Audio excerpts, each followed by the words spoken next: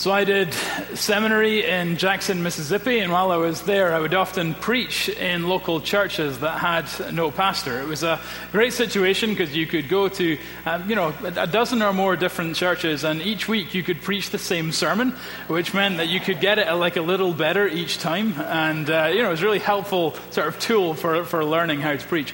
One of my favorite of those churches was in a place called Union Church, Mississippi. And the church was called Union Church, and so the church sign said Union Church, which I just thought was great. Anyway, in that small white paneled sanctuary, there's this large pulpit, and someone had taped behind the pulpit a note that said, "The service ends at 12. Okay? It's like, preacher, take note. And so to ensure that none of you felt obligated to affix a similar sign behind this pulpit, we divided last week's text into a two-part sermon. We did half of it last week and we're doing half of it this week. It's really a 1 hour long sermon, but I thought that was not the best way to go. Last week, we spoke about anxiety and peace, and we said that biblically understood, the term anxiety means to fall apart.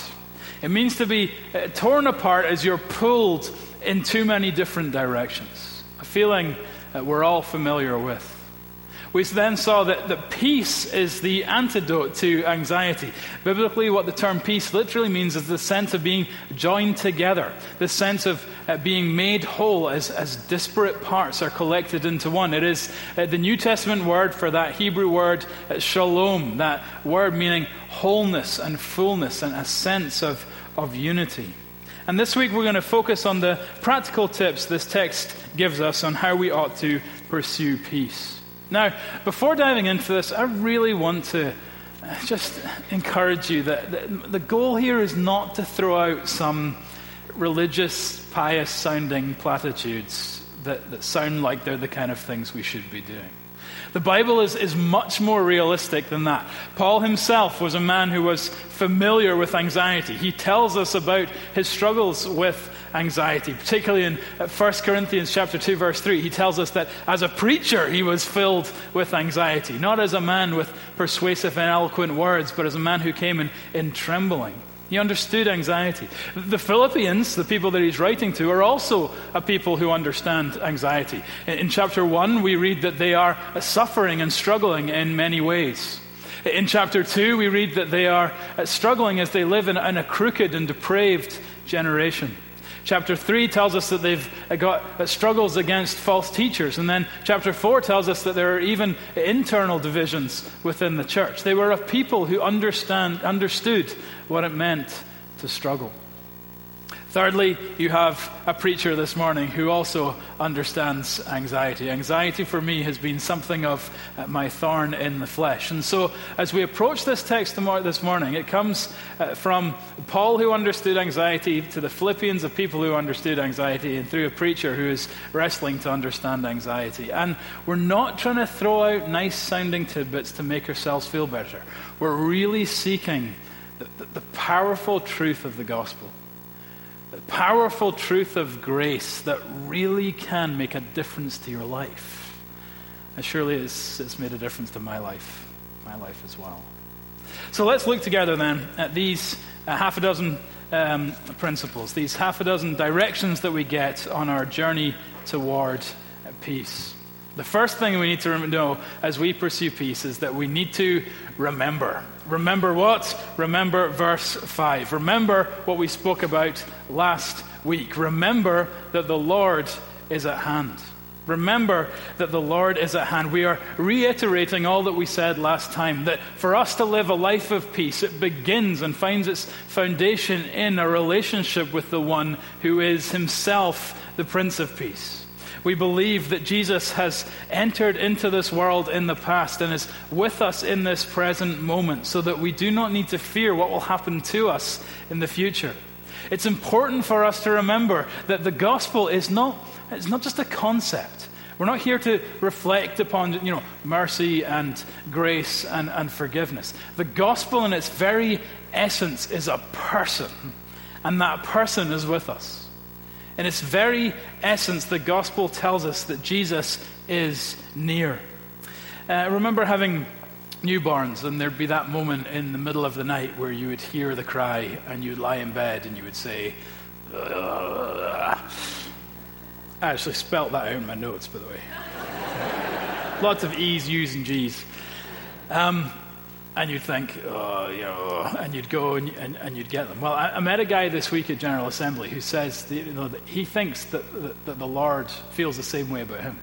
When the alarm clock goes off in the morning, Jesus says, he's awake again.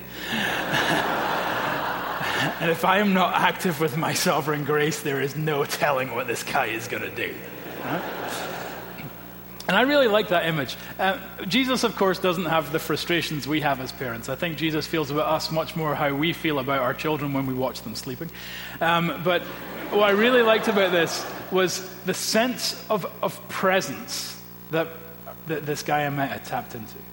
An awareness that whether awake or asleep or, somewhere in between, Jesus himself is near.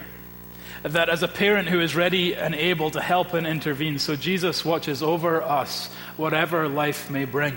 As God, he is over us, yet his everlasting arms are under us, and his Spirit lives inside us, and he's promised to be beside us, so that no matter where you look, there is one ever-present reality, and his name is Jesus. And we begin our pursuit of peace by coming to him, the Prince of Peace, remembering that he is with us.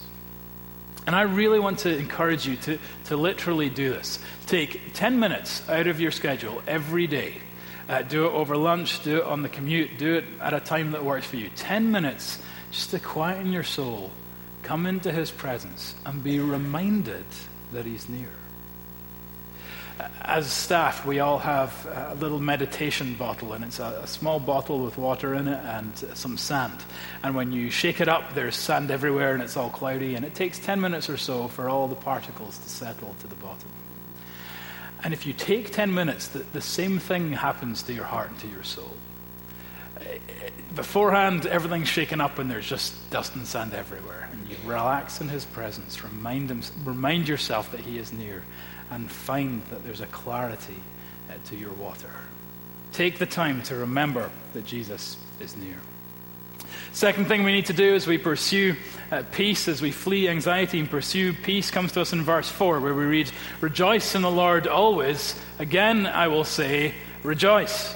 And I love the language that he uses here. First of all, rejoice. Be glad. Have a happiness in your soul. Know that the Lord is good and celebrate him. Rejoice in what? Rejoice in the Lord. Not rejoicing in your circumstances, but in our Savior. We're going to talk more about this next week, but this just important idea that for the Christian, joy and peace are not found in our circumstances. They are found in the Savior who rules and overrules our circumstances, so that no matter what the situation is, we can have peace. This is why he adds, rejoice in the Lord always. Not sometimes, not most of the time, all of the time. And then Paul says, again, I will say, rejoice. I love that. In case you forgot what I said half a second ago, or in case you don't think I'm really serious, again I say, rejoice. Rejoice in the Lord always. This verse is really a gentle reminder to us that in life there are always reasons to be anxious, but there are always reasons to rejoice as well. In life, you can always find something to worry about. You can always find something to complain about. But this verse is saying you can always find reason to rejoice. Whether it's the greatness of the salvation that we've been given in him, that sense of rest and peace that comes from knowing that in the final analysis it is well with your soul and can be well with your soul through faith in Jesus. Or whether it's the myriad of blessings that he showers out upon us day by day, moment by moment. And we want to be a people, Paul is encouraging us here toward a very intentional form of rejoicing, where we don't just let our days pass by without taking time to stop and reflect upon the good things that are ours. And so find practical ways to fulfill this command. Find practical ways to stop and rejoice. It might be journaling. Literally count your blessings. See how many you can come up with. Or maybe it will be often at the dinner table, we'll go around and we'll discuss something that each of us is thankful for that day. Enjoy that time. Rejoice together. Enjoy the hilarious things that your kids will come up with. Or maybe it's just going and doing an activity because you enjoy it. Making the time to go exercise or go play golf or play guitar or drink a good bottle of wine. And then here's the key thing. Follow the sunbeams back to the sun. Realize that these good things you have in your life are there because of His goodness to you. That the blessings come from the blesser, that the gifts come from the giver. You know what I'm saying? This idea that we rejoice in the Lord as we celebrate the good things we have and give Him the credit and the thanks for it. This in time creates a very healthy perspective that stops anxiety from flourishing. It creates a perspective in our life where we just have an atmosphere, a culture of rejoicing, of giving thanks, in which anxiety is not able to get a foothold. Secondly, if we want to pursue peace, rejoice. Third thing we see in our text comes to us in verse 5, and I wasn't quite sure how to phrase this, and so I just phrased it exactly as we see it there in the text. If we want to pursue peace, we've got to be reasonable. If you want to pursue peace, you've got to be reasonable. Let your reasonableness, Paul says, be known to everyone. When we get stressed out and we get anxious, we often become just completely unreasonable. We often lose a sense of perspective and give ourselves permission to treat people in an unhealthy way and give ourselves permission to do all sorts of godless things. Let me give you an example from my own life. It's not the most recent example, but it's a good example. My brother came to visit us a while ago, and he flew into Reagan Airport, and I was going to go pick him up, and I was a little bit grumpy about this because his flight was late, and I had a 6 a.m. breakfast the next morning, so in I went to Reagan. And of course, the flight was delayed. And so round and round I spiraled that. You know the kind of parking circle that, well, it's not a parking circle. If you stop there for more than 4 seconds, someone in a yellow shirt comes and reprimands you. Well, eventually I stopped there. It was around about midnight by this time. Stopped. True enough, a guy in a yellow shirt came and told me to move along. I went to crank my engine, and it didn't crank. The next hour was me, so my car is like broken down in the place you must not stop. And so everyone's yelling, and everyone's upset, and everyone's honking their horns and making various sorts of gestures. And I'm just sitting there like, sorry, all right? Eventually found a guy, we're able to get my car started again. My brother's flight arrives. So this time it's about at 1 o'clock in the morning, and my grumpiness is rising. I leave Reagan, and I get caught in,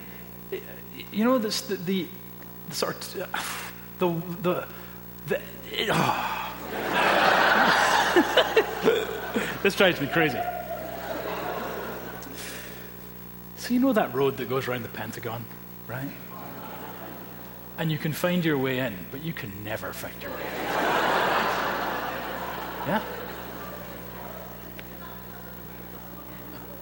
Well, I get caught in that. And I'm messing with my GPS. And the next thing I realize is the blue light's behind me. Okay? I stop. The officer says, "Were you aware that you just went through a stop sign?" And I was like, by this point, it's funny. I have like no energy left, and I'm just like, no, I had no idea. And then he said, "Have you been drinking tonight?" And I was like, really, no. We're not going to do this, are we? And he was like, "Well, you won't mind doing a sobriety test." So out the car I get. I'm walking in the straight line. I'm doing all that stuff. This is funny, but if you've ever had one of these, there's this bit where they'll hold a pen and they'll say, "Follow my pen, but follow it with your eyes. Don't move your head, okay?" And like a dog, I was like, right?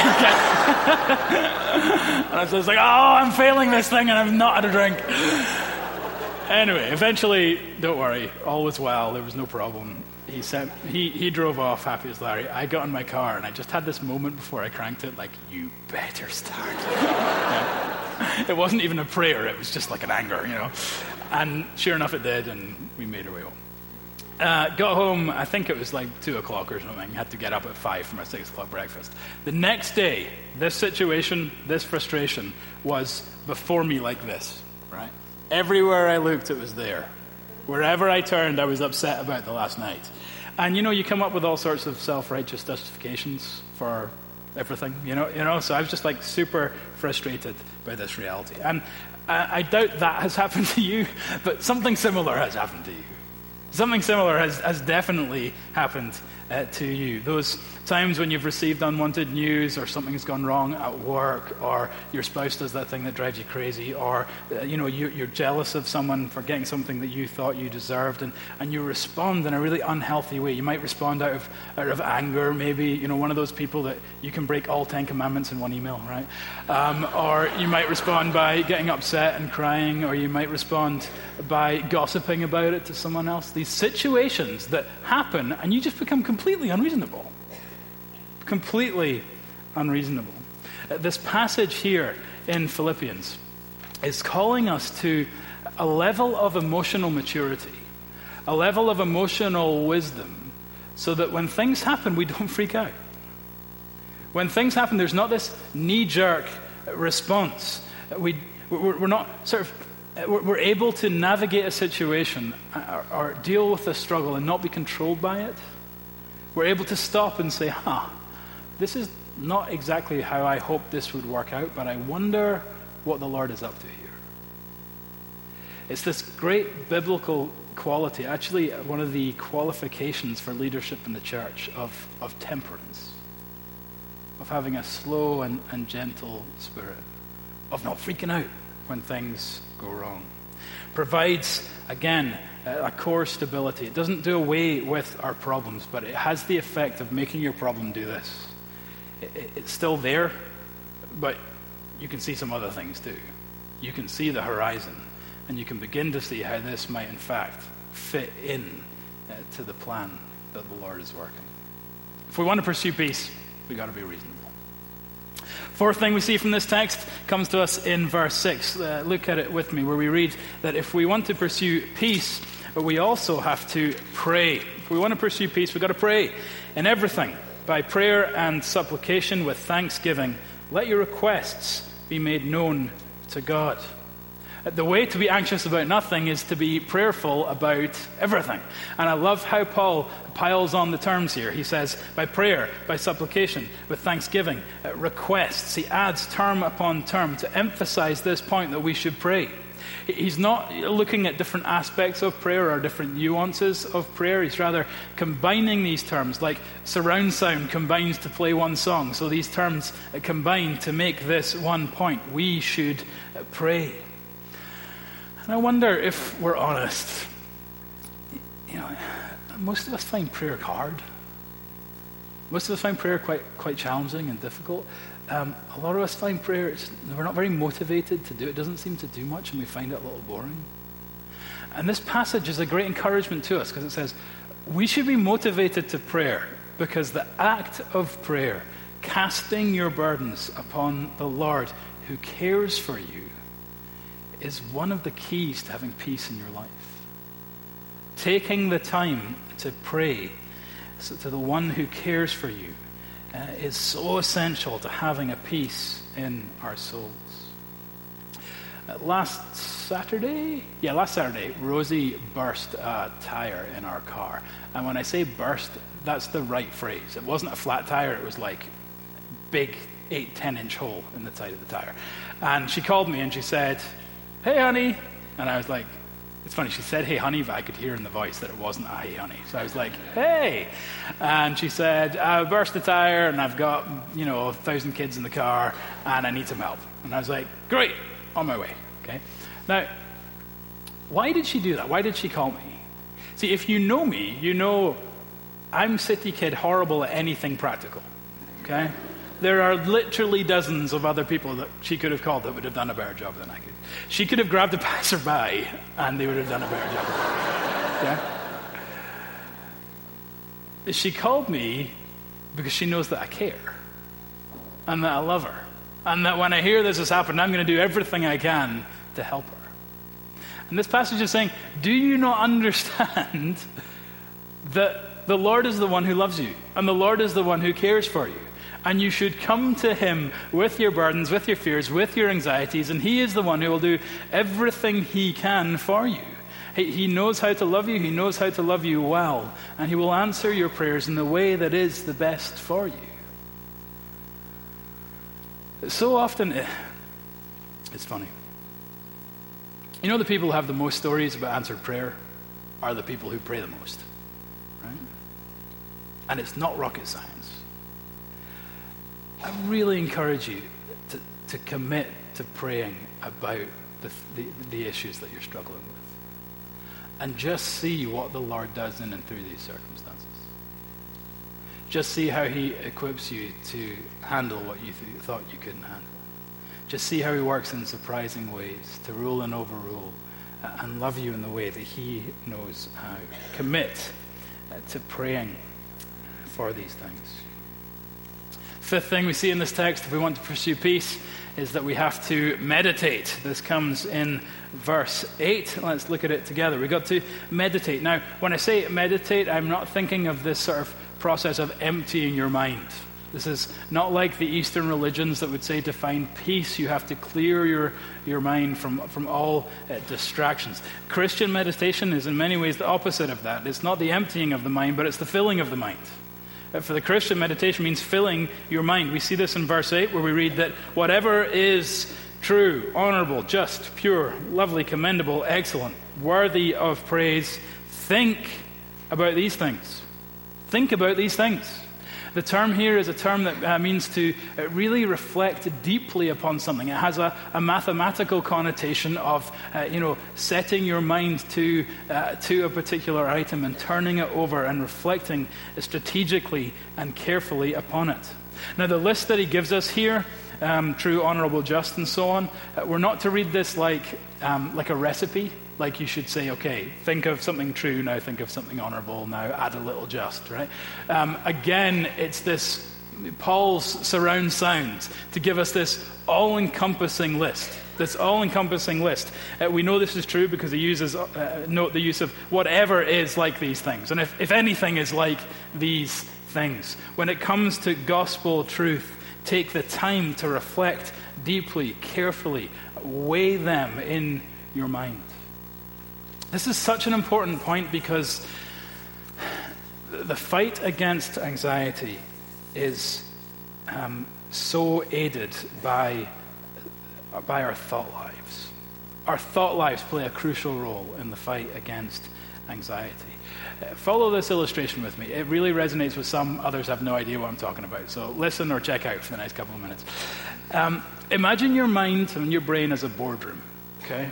And sitting around the table are all the different perspectives in your life, all the different voices that speak into your life. Now, I'm not saying, you hear voices like a crazy person, but I'm saying, we all have these perspectives. We all have, work or finances or family or friends, hobbies, and so on. The way anxiety works is to co-opt these perspectives so that they speak for anxiety. What do I mean? Anxiety comes to the chair where your work is sitting and it says, you're not doing a good job. You're letting this team down. They might let you go. You should be anxious. Then it moves down one chair to where your financial perspective is sitting and it says, see your work? Failing. You know what that means for your finances? You're not going to be able to provide. You should be anxious. Then it slides down one chair to where your family's sitting and it says, you've lost your job, you can't provide, you are going to really disappoint your family. You should be anxious. And round the table it goes until the entire boardroom is anxious and freaking out. And if you've struggled with anxiety, you've had these moments, you know what this is like, that your mind, you hear one perspective, you hear another thought, you worry about work, you worry about family, you worry about the next thing, and you never actually settle on any one of them because they all keep calling out their worries and their concerns. And meditation is the act by which, the means by which, we break into the boardroom and reinstall Jesus as the chair. It's the means by which we we stop our hearts from talking to us, and we talk to our hearts.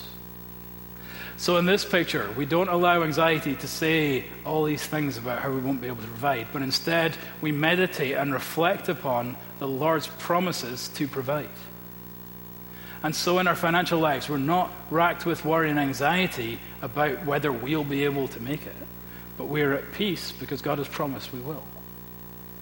As we meditate upon these things, we apply the truth of the gospel to all the different areas of our lives together.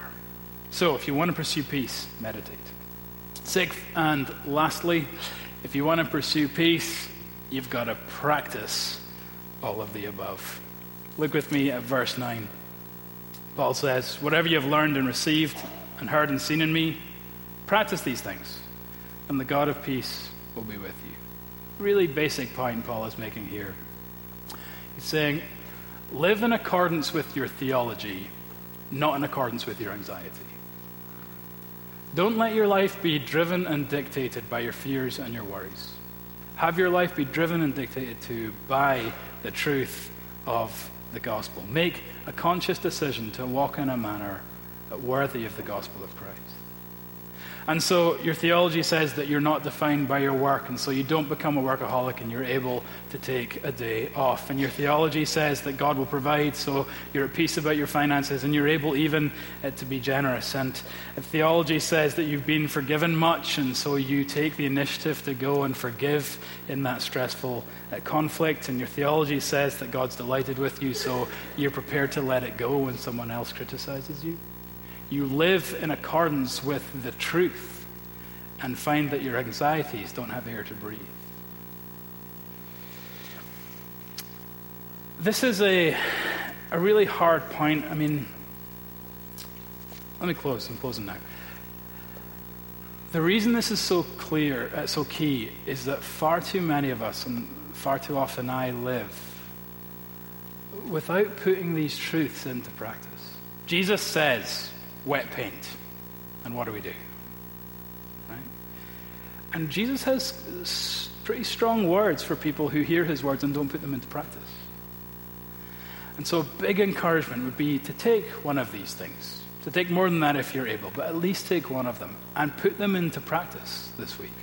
To spend more time remembering who you are in him. Spend more time rejoicing, spending more time being reasonable, spend more time in prayer, spend more time meditating. Take one of these things and put them into practice. And just see if it doesn't make a difference to your stress levels.